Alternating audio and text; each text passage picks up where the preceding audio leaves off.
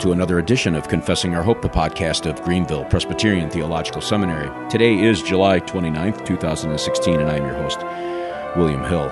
Today we have the privilege, the pleasure to sit down with Seminary President Dr. Joseph Pipa, as we usually do each month, to take questions from you, the listeners, on a wide variety and range of theological and practical topics. And so we'll get to that in just a minute. A couple things I want to bring everybody up to speed on, related specifically to this special signature edition of our podcast. On our confessingourhope.com website, there's a place where you can download in groups of 5 archived versions of Faith and Practice that we've done. This is the 27th edition. That's 27 months of sound theological, practical counsel, wisdom, advice from a man who's been laboring in this field for many, many years. And so I would encourage you to get those, download them. You can burn them to CD, pass them out to your friends, point them to the website to get them themselves. Utilize that resource. 27 hours, that's like 2 seminary semesters of information and material, and it's very, very good. And so I'd encourage you to do that. In addition to that, we are no longer using the mobile app, as I've mentioned in the past, but you can get all of these programs on our sermon audio website. They are specially tagged with the podcast, and so you can see all of the podcasts we've done. 117 recorded thus far, and so look for more of this in the future. In addition to that, would encourage those who listen to this program on a regular basis to support the seminary. As many of you know, we depend on the prayerful support and donations of our listeners and our supporters.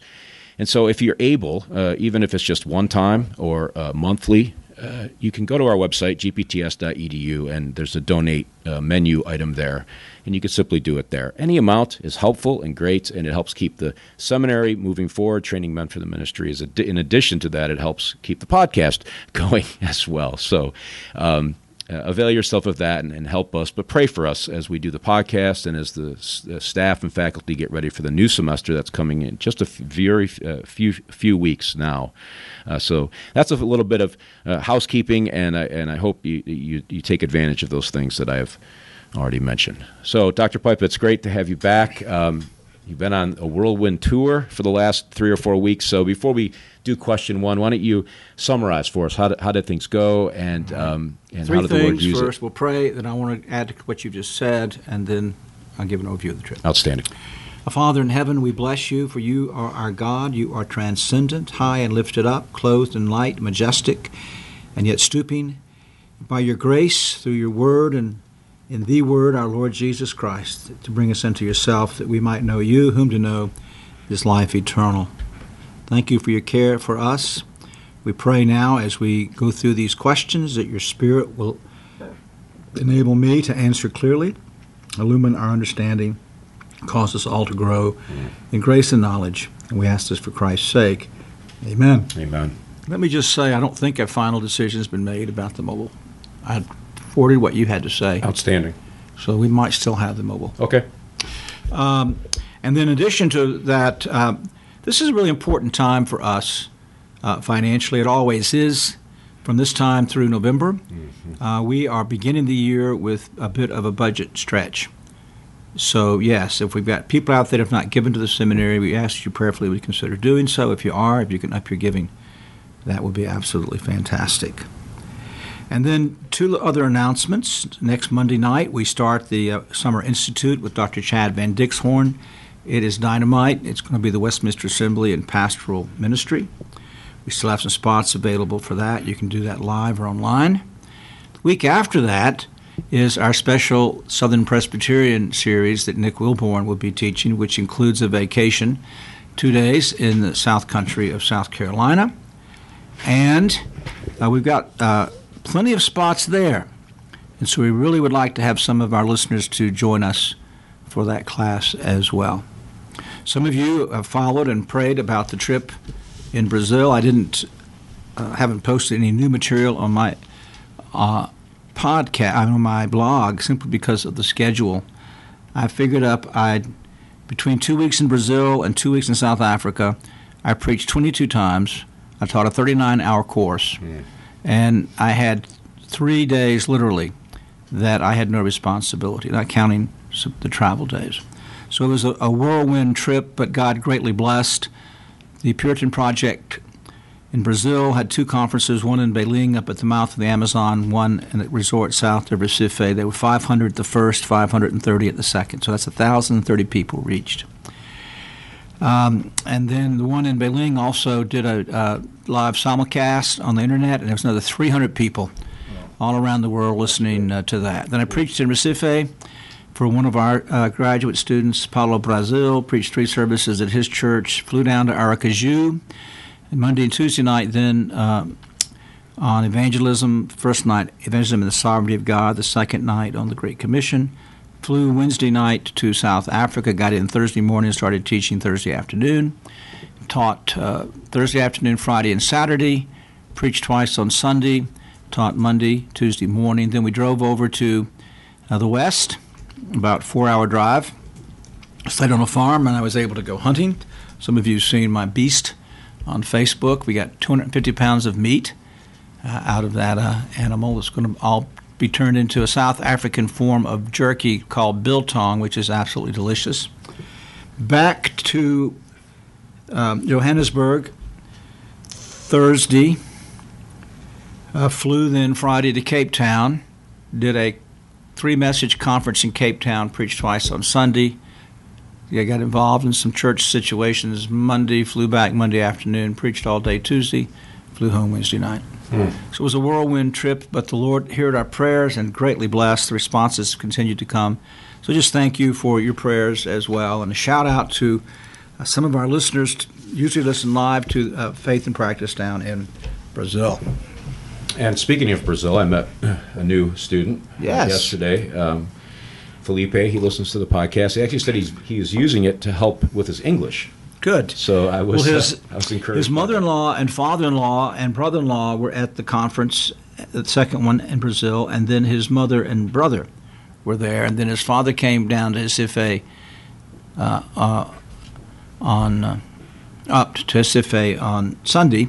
I got to meet him as well, so it was nice to meet both sides of the family. Looking forward to getting to know Felipe and his wife. Yeah. In fact, he helped my wife and I move, load the truck anyway, yesterday, and so that was very kind of him to do that. Well, let's get into the questions, Dr. Piper. We have a number of them, and as you mentioned, we may or may not, probably not, get through all of them. There's a significant amount, and they vary greatly. And so we'll just start with the first question that came in. It was written by Dee. I don't know where she lives, but she writes, "Hello, Mr. Hill and Dr. Piper. After Jesus' resurrection, he went up to heaven. I understand this to mean that our veiled in flesh Lord, the Son of Man, is physically located somewhere in his created cosmos. Is it therefore just a matter of time, given technological advances, before unbelieving scientists searching for extraterrestrial life unwittingly find him?" Well, Dee, you're way too young to remember what the first Russian astronaut said when he flew into space, is that he looked for heaven and couldn't find it. It's true that what is called heaven, or the third heaven, or the highest heaven in the Scriptures, a created place that God made for the gracious manifestation of his presence, is a created thing, but it is not going to be visible to any human searching. It's in another dimension or whatever.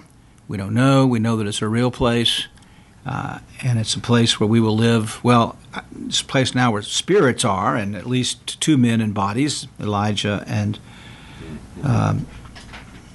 Enoch. At the end of the age, heaven will be established on earth. So in a sense, it's a temporary dwelling place. But no, nobody through technology would ever discover it. Heaven, Scripture is quite clear on that it's only through the rebirth that any of us will understand God or ever see him. Thank you for the question. Yes, Steve, thank you. Our next question comes in from Dennis. He writes in from Washington State. And the subject is the subject is the law written on the heart. And he asks, in Romans 2:15, Paul says, "The work of the law is written on their hearts," referring to unbelieving Gentiles. In Jeremiah 31:33, in the New Covenant prophecy, God says, "He will put my law within them, and I will write it on their hearts," referring to believers. What is the distinction between the two writings of the law on the heart? Good, Dennis. We'll back up to the first writing of the law on the heart, and that is when Adam and Eve were made in the image of God. The they had perfect consciences, that's the law written on the heart, that knew fully the moral law of God. And that's the basis of conscience. That's, at the fall, was not eradicated but greatly effaced. So conscience continues to work in the unregenerate as well as in the regenerate. It's to that conscience that Paul is referring in Romans chapter 2. So that all men have a conscience, and between conscience, the law of God on the heart, and natural revelation in the creation, all men are held responsible by God for refusing to worship him. But because of the fall, with the law written on the heart effaced, when God gave the Ten Commandments, that was a gracious act. He then gave the church a concrete, pun intended, written version of the law written on the heart. There's no difference between that original moral law that God made known to Adam and Eve in their nature with further revelation and what God gave the church at Mount Sinai. So there then is a replica for the sake of the church that people could know, as well as the world, though. With one use of the law is to curtail sin, one's to bring men to seek the Lord Jesus Christ. Now, but it was written, it's external to us. And though the Old Testament saints would have been regenerated, what's promised in the New Covenant is a greater degree of internal conformity and ability to keep the law of God. And so the law written on the heart there is not a new version of the law, but the greater ability now to live by the law and to have our consciences corrected by the law. So hope that helps to go through the four aspects of the law on the heart. Yes, Dennis, thank you for writing in and for listening to the program. Our third question this morning comes in from William. He writes in, it's on Twitter, it's a Twitter question, and he asks, is it appropriate to raise hands in corporate worship? When? What sort of hand raising does the psalmist speak of? Well, I've been waiting for somebody to get to this question, William. Thank you. Yes, it is appropriate to lift hands in worship. Let me give a couple of caveats. Not individualistically. We're in corporate worship, and thus the things that we do, we should do corporately. And that's why we teach here the use of the corporate amen and standing for reading of Scripture, standing and kneeling for prayer. But one of the biblical postures that we find in the Old Testament, we find it in the Psalms, it's at least referred to in 1 Timothy 2 with the minister leading in prayer to lift his hands, is this corporate lifting of hands unto God. There's a brief comment on this in Terry Johnson's larger book on worship. And in my material here in worship, I teach the same thing. There are a couple of places where one could do it that would follow a biblical pattern. At opening prayer, oftentimes the minister will raise his hands on behalf of the congregation and the prayer of invocation. We all could lift our hands at that point. I like it at the Gloria, or the doxology, which I think is a very good time to do it, or at another hymn of praise. So I've encouraged people to do it. I know one or two churches that they're beginning to do this. It's hard to get Presbyterians to lift their hands, and it's hard to get them to say amen after the hymns or the prayers. But it is a biblical posture in worship where I don't think we're sinning if we don't do it, but I think that it's useful to help us learn how to worship with the whole being and not turn worship into merely a mental or spiritual exercise. Dr. Piper, just a follow-up on that. You mentioned it's hard to get Presbyterians to do that. Why do you think that is? I just think it goes contrary to patterns of generations of worship that is very much mental and has divorced the body. You think people are afraid of looking like charismatics or Assembly of God? Is that we've seen it abused. Okay. And what often happens is the baby gets thrown out with the wash. Yeah. And so it's abused, and even now you'll see it at a Presbyterian or General Assembly. It's done individualistically. What we do in posture in corporate worship should be done corporately. Including kneeling and all standing. That. And the minister, however, when he's, like my habit, when I do the prayer of invocation, I raise my hands. Is that it's representative? Is that, and that is also dealt with I think Terry deals with that in his book as well. He does. Okay, very good. Thank you again for the question, using the Twitter option for the listeners there. If you do want to submit questions through Twitter, you can do that. You just make sure you use hashtag GPTSFP. It just stands for the Seminary Faith Practice. Okay. Our next question comes in from Arthur. He writes in from Pennsylvania. No, you skipped Reform Guy, didn't you? I don't think so. Oh, no, I'm sorry. That's okay. That's okay. You're right. You're correct. Well, Arthur writes in. He's a longtime listener to the program, and he writes in, and the question is to do with books written by authors who have taught some errors. And his question is, in the Reformed community, we have seen a lot of books written in the past 25 years by authors who have much good to teach, but who also teach error. I think of the Federal Vision and New Perspectives on Paul, writers, men like Douglas Wilson and Archbishop Wright. Not all these authors write error, but when they turn from truth to error, I wonder how to approach their later works as a pastor and a scholar. How am I to use their books intelligently, and should I recommend their books to the average member who sadly does not read or does not have time to read deeply enough to separate truth from error? Thank you, Arthur. Always good to hear from you. You're a good friend. I think that pastors and scholars should be willing to use books written by even people who are more erroneous than these people. Calvin said that we affirm truth wherever we find it. In the Institute, you'll find him quoting any number of early church medieval writers when they're saying something that's true interpretation of the Scripture. So I think in our case, yes, we should.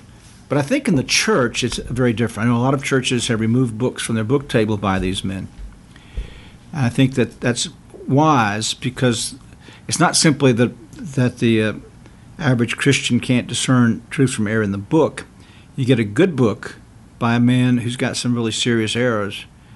A person goes to the bookstore, and next thing you know, I really like that book by him, so they pick up that one and buy it with little or no discernment. So I don't tend to recommend a book, even a good book, to a average Christian who's not going to have a lot of discernment. A good book by a person who teaches serious error. And I don't like to quote writers in sermons anyway, but in a paper or an article, if it's done for the classroom or a scholarly level, I might quote that writer. But again, if it's a popular piece, I'm probably not going to do so. If I really felt compelled to do so, I'd have to put a footnote that this writer has good things to say on this topic, but overall I don't recommend him. Well, it's a very good question in our day with a lot of this out there, and so how to handle it pastorally is always a good thing to know. And Arthur, I do thank you for writing in. I apologize I did not unmute myself there, so you probably didn't hear half of what I just said, but we're going to move on. The next question comes from Anonymous on the question of excommunication. He asks, how can we truly excommunicate our covenant children who have not been admitted to the Lord's table if excommunication is barring professing Christians from the Lord's table? Thank you, Anonymous, Reformed guy. It's really just a matter of nomenclature. Mm-hmm. That technically excommunication is removing a person from the Lord's table. We don't have, we could strike the person from the roll. But the church ought to have a way of dealing with young adult baptized covenant members who have refused to make covenant with Christ. And in a sense, we are, because we're barring them from ever coming to the table until they've repented. So we've cut them off from opportunity to the table. They would come back and make a profession of faith and be admitted to the table. But you're right. Literally, it is. It's not the proper word, but normally I just explain, here's what we mean by this, but we are cutting them off from membership in the church. It is. We should never forget that our baptized children are members of the church, but they're not communion members. And so we don't want to say that when a youngster makes a profession of faith that they've joined the church. No, they've made covenant with God, they've owned their covenant with God, and now they're admitted to the Lord's table. So whatever nomenclature is used when person, late teens, early 20s, refuses to own Christ in their covenant vows, then they should, I think, be removed from the church roll.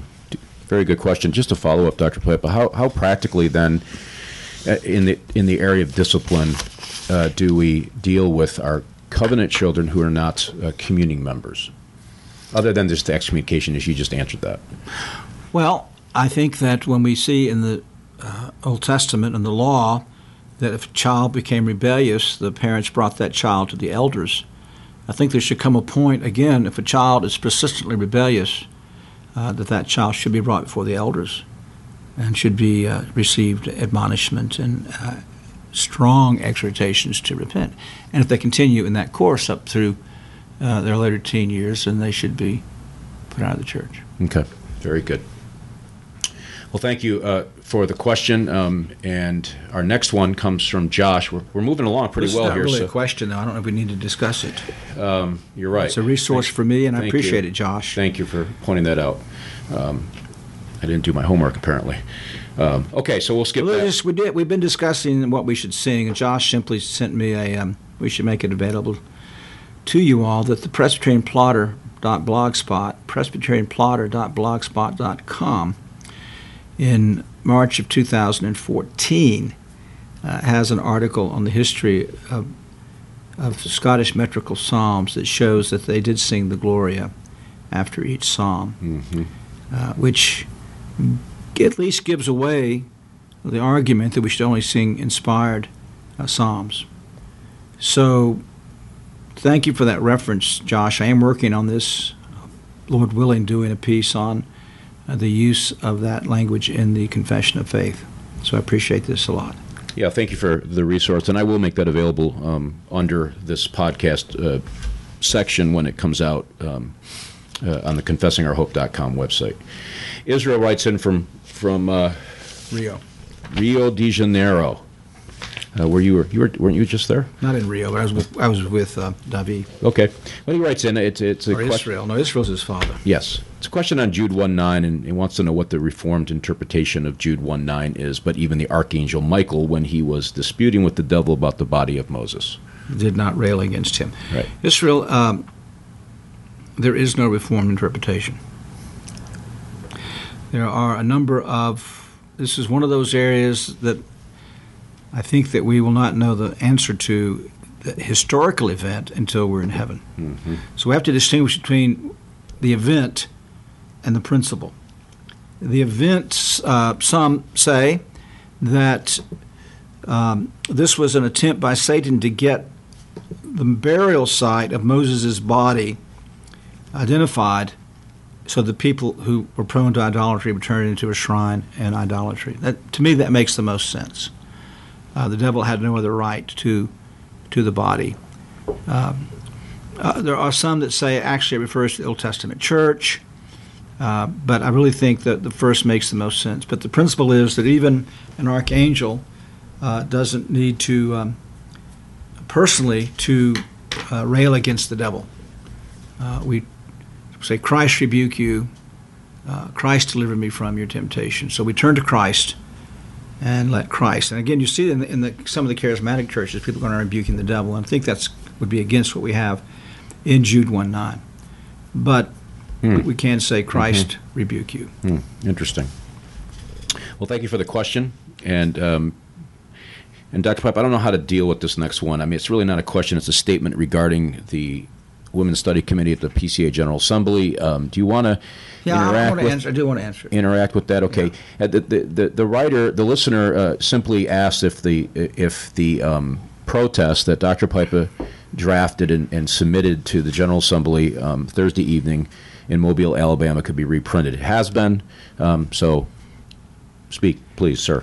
Okay, Robert, thank you. For those on the podcast that perhaps are unaware of the context, at the latest assembly of the Presbyterian Church in America that met in Mobile, a study committee, actually a top-down committee, recommended that the assembly appoint a study committee to study the role of women and its relation to ordination.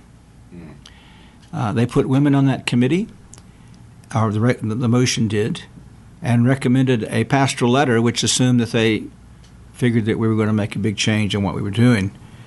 That overture was soundly defeated by the committee to which it went. In fact, Mr. Hill was on that committee. It was like 3-1 or something like 31 to 7. 31 to 7.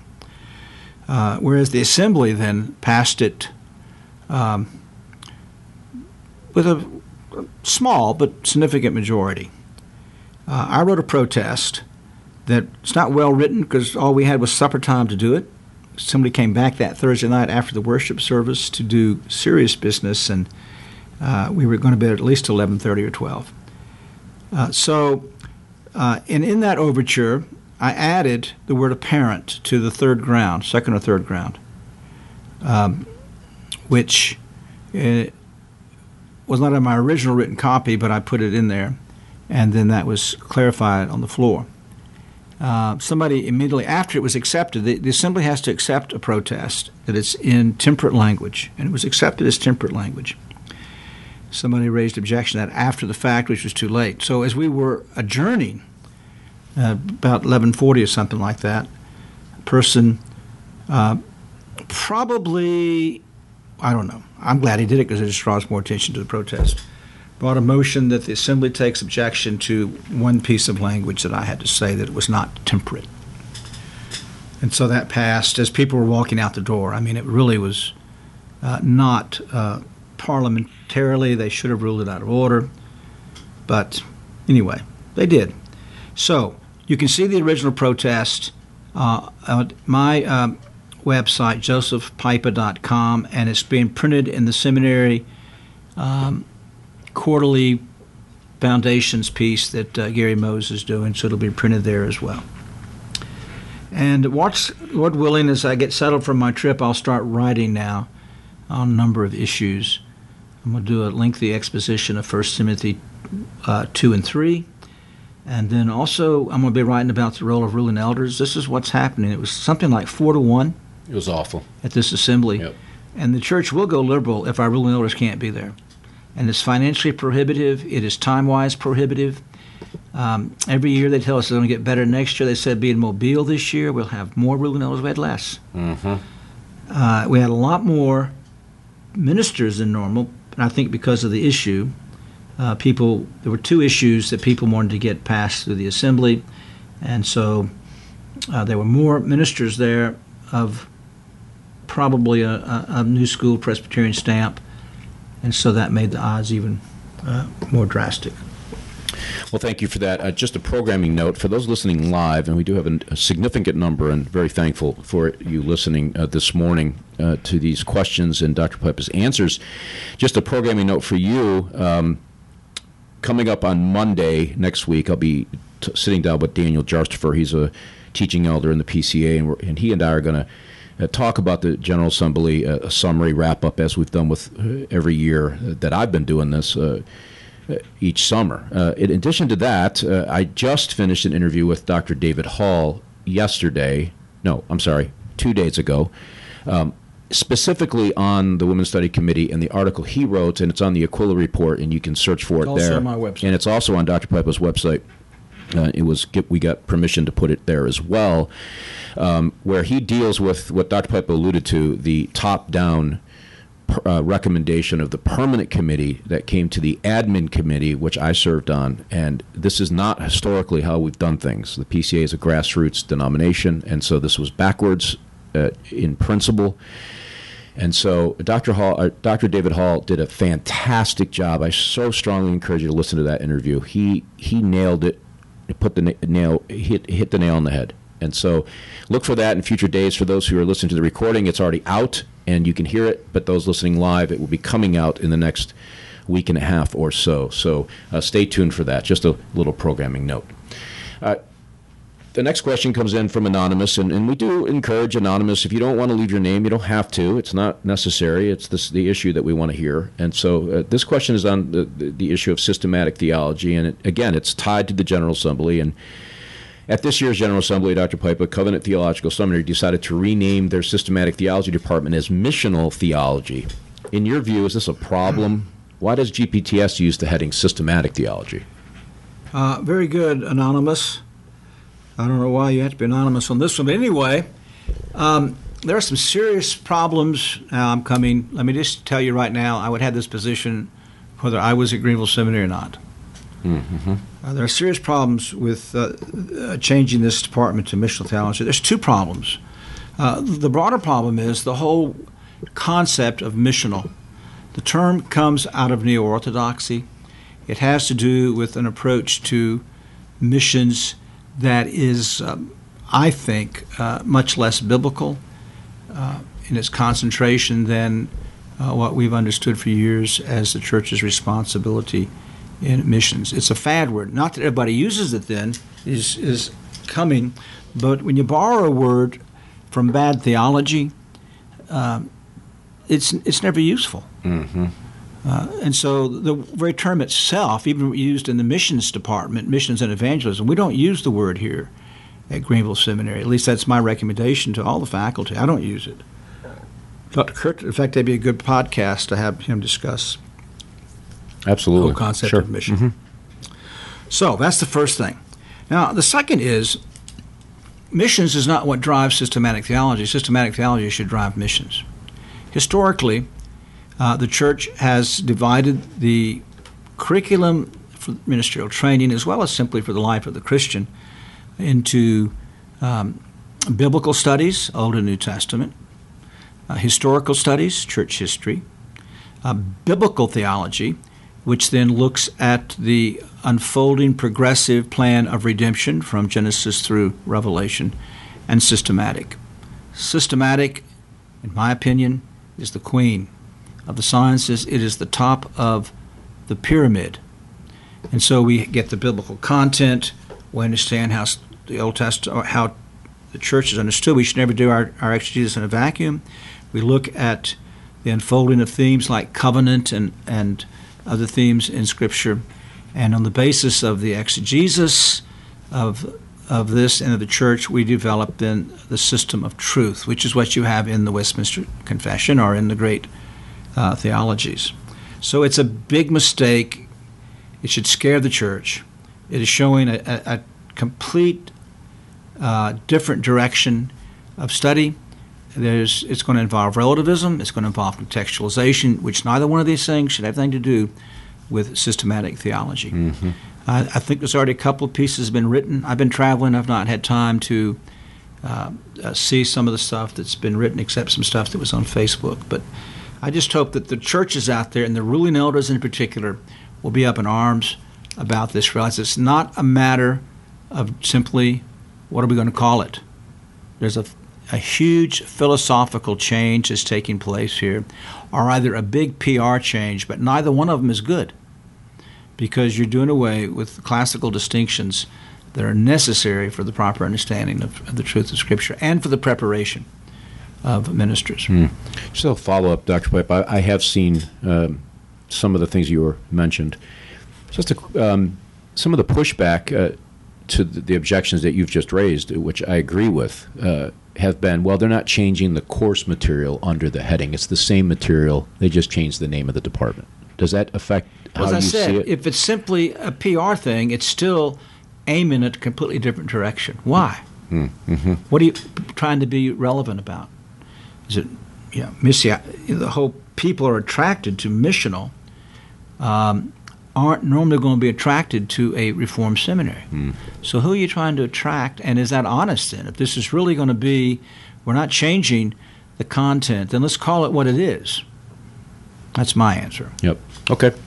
Well, I'm sure there's going to be By the way, for those that we have seen a number of questions like this, yes, we teach systematic theology. In fact, our curriculum, we have an introductory course that a student takes his first year, Introduction to Reformed Theology. That's the course I always coveted. I had it under Dr. Smith when he started Reformed Seminary. And when I came here, of course, he taught it. And when he finally had to step down, that was the course above all courses that I longed to teach. It goes through the Westminster Standards, and we'd get into Calvin's Institutes. It lays a foundation for the next 3.5 years of study. But then we have Introduction, Prolegomena, Man and Sin, Christ and Salvation, ecclesiology, and eschatology. We also have what Dr. McGraw has said was always a part of Prolegomena, Reformed spirituality. And so we have a very thorough systematics program. But again, we're not neglecting biblical studies. We've changed our curriculum. In addition to biblical Old Testament and biblical theology, we now have 6 biblical content courses. These aren't simply survey courses. This gets into the whole genre of literature and the themes and stuff like that. So we have 3 for the Old Testament and 3 for New Testament. So we're not giving up anything to have the systematics, and we also have a very aggressive church history program. If you come to Greenville Seminary, we're going to expect you to work. We're going to expect you to know your languages when you graduate. That's why it's a 4-year curriculum. But you can come here for 4 years and still spend less money than you would in a 3-year Presbyterian seminary and get a very good education. Yep, and you get to live in Greenville, which is one of the better cities probably in America. At least that's what the magazines tell you. That's what they tell you. I wish I'd raised my family here. It was an enjoyable 5 years, a very beautiful city, and very thankful for the seminary and my time here, though it was difficult at times, but that's to be expected in this kind of regimen. Our next question comes in, Dr. Pipe. I'm sure you're going to love this question. So do I. I say that with a little bit of humor, but I don't see a name. So anyway, the question is simply... John Kelly. Okay, John Kelly writes in, how do we deal with the Christian liberty of pipe smoking or cigar smoking? How can we support this practice from Scripture? Well, John, we support it from Scripture with a whole view of the sufficiency of Scripture. The Bible is quite clear in its revelation of what is sin and what is not sin. And then we have the area that's called the adiaphora. These are areas on which the Scripture is absolutely silent. Now, when it comes to these areas, each Christian has a responsibility before God, each parent for his children, and then each Christian as an adult before God, of how he does these things. We could put it with playing golf, watching television, wearing makeup. All of these things come along in the same sphere. So when the Bible speaks to something, then we need to speak to it. So does pipe smoking or cigar smoking harm one's health? No, definitely not in moderation. In fact, there are Surgeon General reports from a number of years ago, before the anti-smoking lobby got so, this is part of progressivism, that cigar smokers and pipe smokers outlive non-smokers because there's a lifestyle that's attached to it. It's a relaxation. So it's not harming the body if it's done in moderation. Now, and the second biblical principle is addiction. If a person has to smoke a cigar or a pipe and cannot be content without having it, then that's something that person needs to deal with. But even then, it comes to a point of the individual's conscience. I can't decide for someone else what their moderation is or what their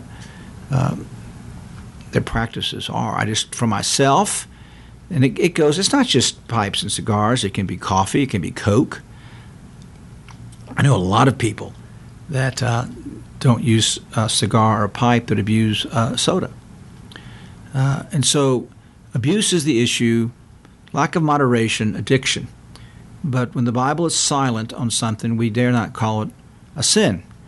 Now, somebody will say, well, yeah, but they didn't know what we know today about smoke and lung cancer, stuff like that. Well, again, we're not talking, but I'll even put here cigarettes. I don't like cigarettes. But, again, in moderation, I have no right to say that it's a sin. And there is no proof that moderate cigarette smoking, even inhaling, causes any lung or cancer problems. Excessive abuse does, by all means. There's not an iota of evidence about secondhand smoke causing problems. It's nice to be polite.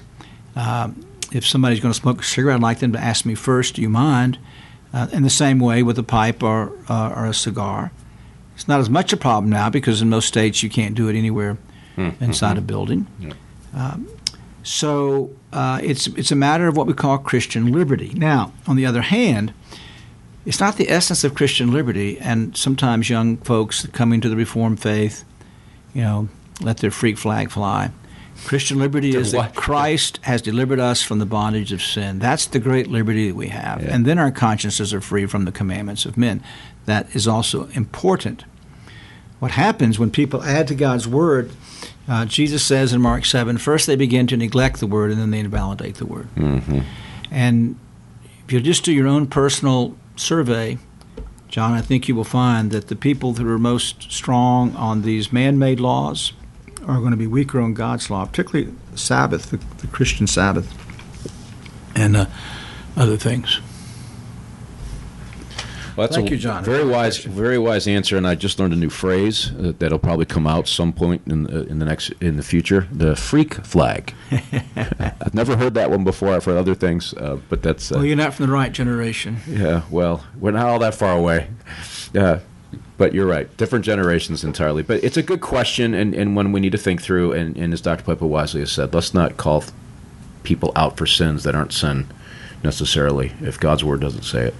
The next question is lengthy. Well, let's divide them. Do one first. Yes, okay. And the next question is quite lengthy, but I'm thankful to the listener who is also a student here at the seminary. And I think maybe we should charge. I'm just kidding. But he gave me some short versions of the questions, so I'm going to read those, and Dr. Piper has the lengthy ones in front so he understands the context. But Zach writes in from Pennsylvania, and he asks, what considerations ought to guide a preacher's planning of a sermon series? Zach, it's an excellent question. I deal with this in Preaching Practicum 2, and when I do different seminars and stuff. For me, preaching, the hardest thing about preaching is trying to decide what to preach on. And so the first thing that's very useful is to preach through books, which I think is the normal biblical Reformed practice, is the foundation of ministry with ad hoc sermons to particular issues or short series that would address other issues or whatever. So how does one determine, say you're going to your church, and how do you determine the next book to preach through? And I think in your church you actually said one was beginning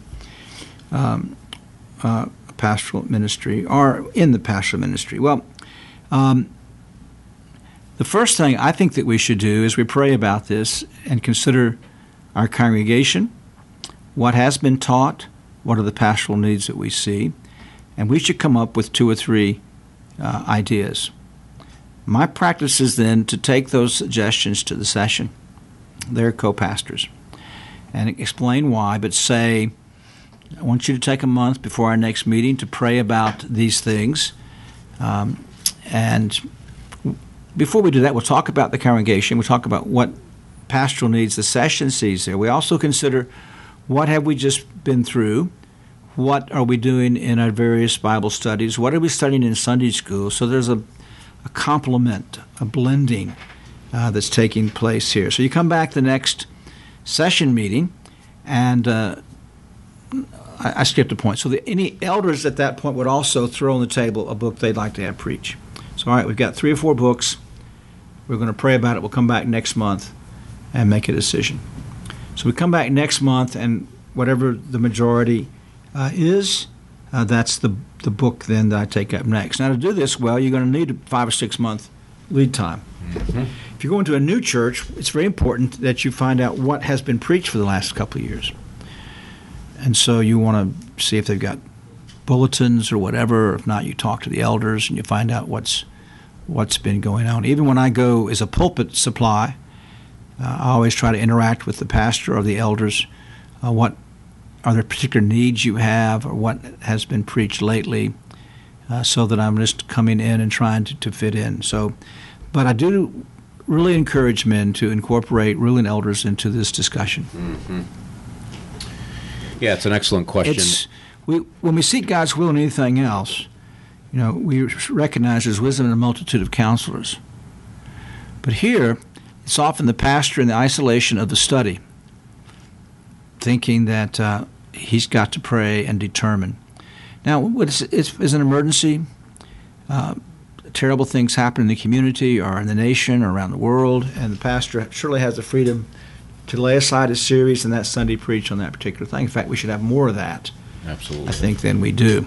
But for long-range planning, get the elders involved. Now, admittedly, in a lot of sessions today, they're not going to be much help at first because nobody's ever asked them. Mm-hmm. So part of it's a training process, but you're still pulling them in and getting them trained.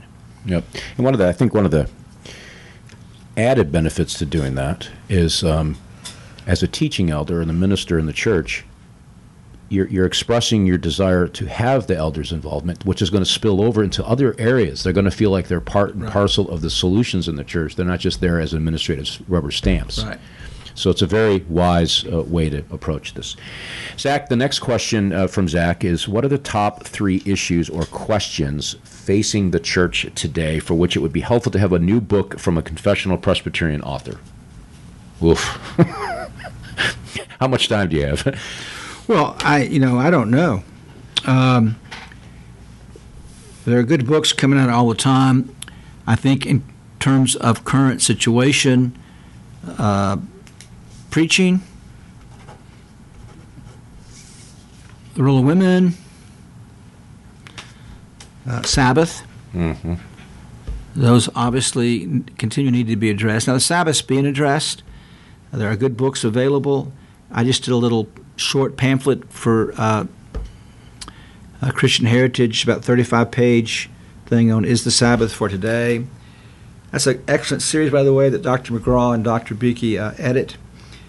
I just think we need to keep writing books for the church, not for the academia, from confessional Presbyterian perspectives.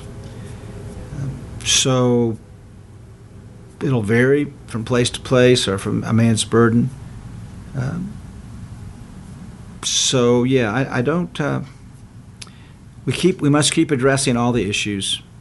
So right today now we've got Trinitarianisms on the front burner, and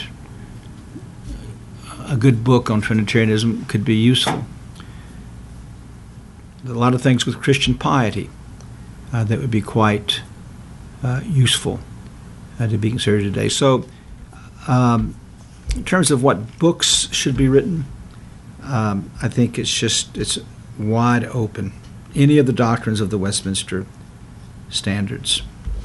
Just a follow-up, Dr. Piper, given our climate with the internet, with blogging, do you think it'd be better to address some of the issues, whatever those issues may be, in a shorter format, like using the internet, like an online journal or a blog or that kind of thing, as opposed to full-length books, given some of the fallout from the internet age and attention deficit? People just can't seem to read 300 pages and digest it.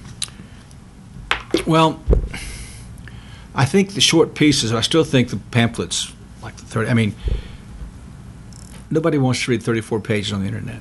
I mean, it gives itself to a much briefer discussion, and that's fine. But I do think that shorter pieces, that's why I think this pamphlet series and other pamphlet series are very useful, because we're not an age of readers. But on the other hand, we don't want to further the decline in people's ability to think critically or to read. So normally I would think a book, 150 pages or whatever, is to get people trained would be the way to go. Now, if it's a commentary, that's very different, particularly if it's not one that they're going to read through. Now, little advert here, Dr. Shaw's commentary on Ecclesiastes has just been approved by Banner of Truth. Yeah, great. As he was explaining that, he said he's written it for the popular reader, and it's one that can be read through like a book, rather than to be used simply for studying a passage of Scripture. Yeah. Well, thank you. And just a programming note, we'll certainly be interviewing Dr. Shaw, Lord willing, as when that book is released on Ecclesiastes. And also the Reformation Heritage book series that Dr. Pipa mentioned, we've done a number of interviews on them in the past, so you can find those, including Dr. McGraw's Is the Trinity Practical? That has not been released publicly yet. It will be in a few weeks. And I can tell you, it's already been recorded. It was a fantastic interview. Dr. McGraw, it was so encouraging. So stay tuned for that in the next few weeks. Jack writes in on the subject of covenant theology critique. The question is related to critiquing it. And he asked, how would you respond to the critique that, inverse to dispensationalism, covenant theology has a tendency to Christianize the Old Testament and Judaize the New? In other words, to project too much distinct New Testament truth back into the progress of revelation, or carry too much distinct Old Testament polity or precepts forward. Or are contemporary Reformed theologians more alert to this issue than those of years past? Okay, Jack. I would not agree with you that there is a tendency to Christianize the Old Testament and Judaize the New. I don't think there was in the past. I don't think there is today in covenant theology. The old saying, I think maybe it was Augustine who first said it, that the New Testament's hidden in the Old Testament is revealed in the New, really gets to the issue, and that is that it's one book, it's not two. Mm-hmm. And so there's a continuity and a progressive unfolding of revelation, not diverse or antithetical, but progressive. So in the same way you build a house, and you go over a period of time, you add, but you have to build on a certain foundation. You must follow the steps in the correct order. And that's what covenant theology has done. Now, I remind you of what our Savior said to the men on the road when he sat with them at supper, beginning Luke 24:27, beginning with Moses and with all the prophets. He explained to them the things concerning himself in the Scriptures. And then to the 11, verse 44, these are my words which I spoke to you while I was still with you, that all things which are written about me in the law of Moses and the prophets and the Psalms must be fulfilled. Then he opened their minds to understand the Scriptures. All the Scriptures point to Christ. And so as we unfold these Scriptures, we're looking for predictions and prophecies, types and shadows. Remind you again of the language of the Westminster Confession of Faith as it contrasts the two covenants in chapter 7. The covenant, paragraph 5, was differently administered in the time of the law and in the time of the gospel. Under the law, it was administered by promises, prophecies, sacrifices, circumcision, the paschal lamb, and other types and ordinances delivered to the people of the Jews, all for signifying Christ to come, which were for that time sufficient and efficacious through the operation of the Spirit to instruct and build up the elect in faith in the promised Messiah, by whom they had full remission of sins and eternal salvation, and is called the Old Testament. Under the gospel, when Christ the substance was exhibited, the ordinances in which this covenant is dispensed are the preaching of the word and the administration of the sacraments of baptism and the Lord's Supper, which, though fewer in number and administered with more simplicity and less outward glory, yet in them it is held forth in more fullness, evidence and spiritual efficacy to all nations, both Jews and Gentiles, is called the New Testament. There are not therefore two covenants of grace differing in substance, but one and the same under various dispensations. So what biblical theology is doing, Jack, is looking at, all right, in the Mosaic period, here's the foundations laid. What truths are laid out here are building blocks. But since we read the Bible as a whole, when I'm teaching on Genesis chapter 1, let us make man in our image, then although I would say the Trinity is not, but in a shadowy form revealed in the Old Testament, this is obviously a foundation stone. Coupled with Elohim, the plural name of God, that takes singular verbs, coupled with the work of the Holy Spirit in creation, and what Solomon says in Proverbs 8 about the role of the wisdom of God, whom we know as the Logos, the Son of God, we've got a foundation for the Trinity. And it would be foolish not to teach that now as we shine the light of the New Testament. So as we're interpreting Old Testament, yes, we say, here's what the original writer was saying, but here is also what he's laying the foundation for the sake of the church, and so it's one unified Scripture.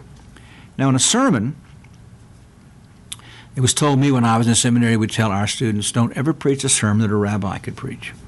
You're dealing with the Old Testament. You must always bring the truth of the Old Testament back to the Lord Jesus Christ. That's right. I don't think he is in every passage, but every sermon needs to go from that passage of the truth that's laid out there to how a New Testament Christian understands that. We're not Old Testament saints. And so we must understand the Old Testament. As it says here, he opened their minds to understand the Scriptures. At that point, it was just the Old Testament. But it was to understand the Old Testament in terms of its fulfillment in him. So I've not seen a problem.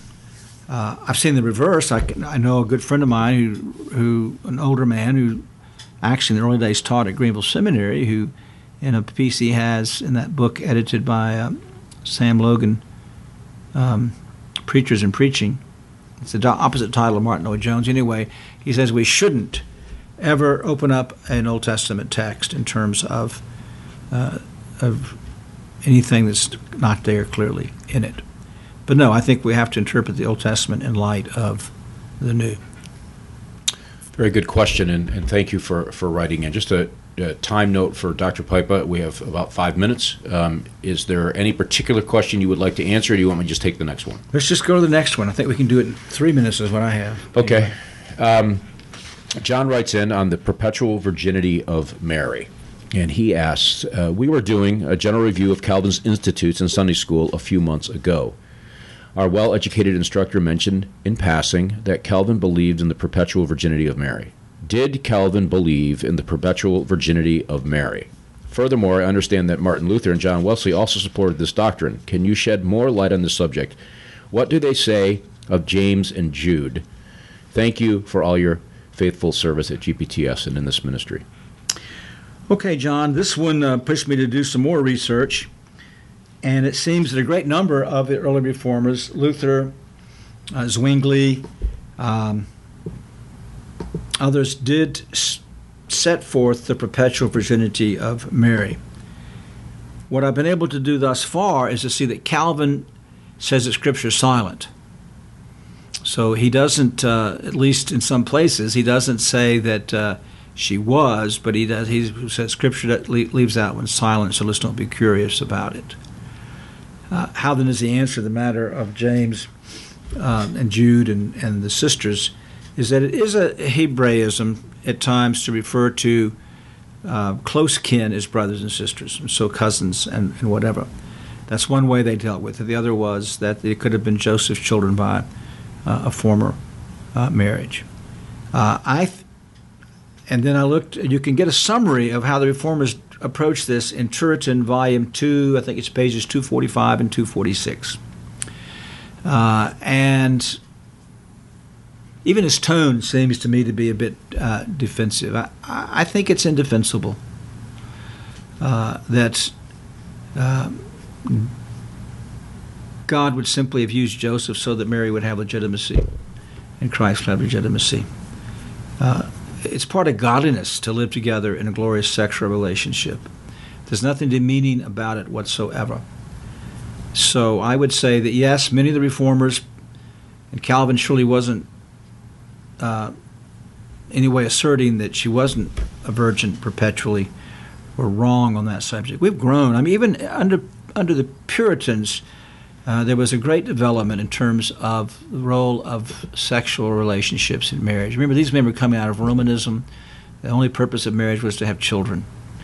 They came a long ways to honor marriage, but there's still, in this place, I think, a vestige of the past that just didn't completely get shed, which ought to make all of us humble. What baggage are we carrying with us out of our culture as we approach the Scriptures?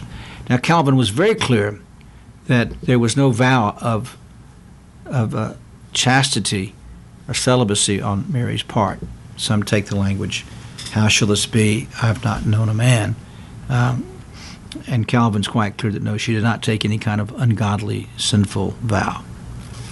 Well, I appreciate the question, and do apologize. Probably lost all of our live listeners, but we're at the end anyway, so it probably didn't hurt you all that much. We just lost internet connection, or at least I did here at the seminary. But But I do apologize for that. Well, Dr. Pipe, again, as always, I so much enjoy personally doing this program with you, and I know listeners from a lot of different places across the world have conveyed that sentiment additionally. And so do thank you again for taking the time. I know it's just a busy month for you, and you just got back into town yesterday and doing this today. And so, again, appreciate it very much. Thank you, Bill. Love this program. It's great to do it. You want to give them the next date? I will. August 16th. That is, I believe it's a Tuesday. Don't quote me on that. I'm in a little bit of a fog. I'm moving this week, as everybody knows. But be that as it may, it's August 16th. I do know that, and it's at 9:15 in the morning. And then, of course, we'll schedule into the semester. We can quote you on that. Okay, great. You now can quote me on that. I've been approved officially by the president of the seminary. It's Tuesday, August 16th, 9:15 in the morning, Eastern Time, and we'll do it live as we always have. And so write your questions, send them in, and we look forward to receiving those. There's a number of questions we did not get to today, and I don't want anybody to panic. You will be heard. It'll be next time on the program. Well, of course, if we get enough questions, as I've said in the past, we'll do 2 programs a month to make sure that we can stay current. So keep those questions. These are probably the best, most diverse set of questions we've had yet, and we've got some really good ones yet remaining out there. So please keep them coming. Absolutely. And of course, if you do write a question in and Dr. Pipa does use it, and I don't know of one that he hasn't used, you will receive $10 off a purchase at the Banner of Truth store. So there is some advantage there as well. Let me just spotlight one item for the podcast. We are working on a new segment that I think is important. Number one, to help people know what we're doing here at the seminary and the kind of men we're training and what they're doing in their ministries. And so we're spotlighting graduates. We're calling it Graduate Spotlight. It'll be probably 4 times a year where we'll do 30 minutes of 2 different men who have graduated from the seminary and talk about their ministry, their work, how is it going, and prayer requests, needs that they may have. And so look forward to that. And then in addition to that, each month we're going to do a small 5-minute spotlight where a graduate will simply send me an MP3 file of what's going on, 5 minutes, real brief, where he's laboring, and we'll just drop that into a podcast that we would normally do. So look for that. Starting in September, we're already actively working on that, even as I speak. So look forward to that in the very near future. In addition, if you want to know what's coming up on the program, it's simple. Go to the website, confessingourhope.com, click on the Coming Up link, and it will give you the full list of all of our guests and topics that we are working on or have already done, as the case may be. So we do thank you, our listeners. You make this program possible, and we thank you for your faithful listening to it, and for your questions, and for the feedback and the encouragement. And so until next time, do thank you for listening to this particular edition of Confessing Our Hope, the podcast of Greenville Presbyterian Theological Seminary. And God bless.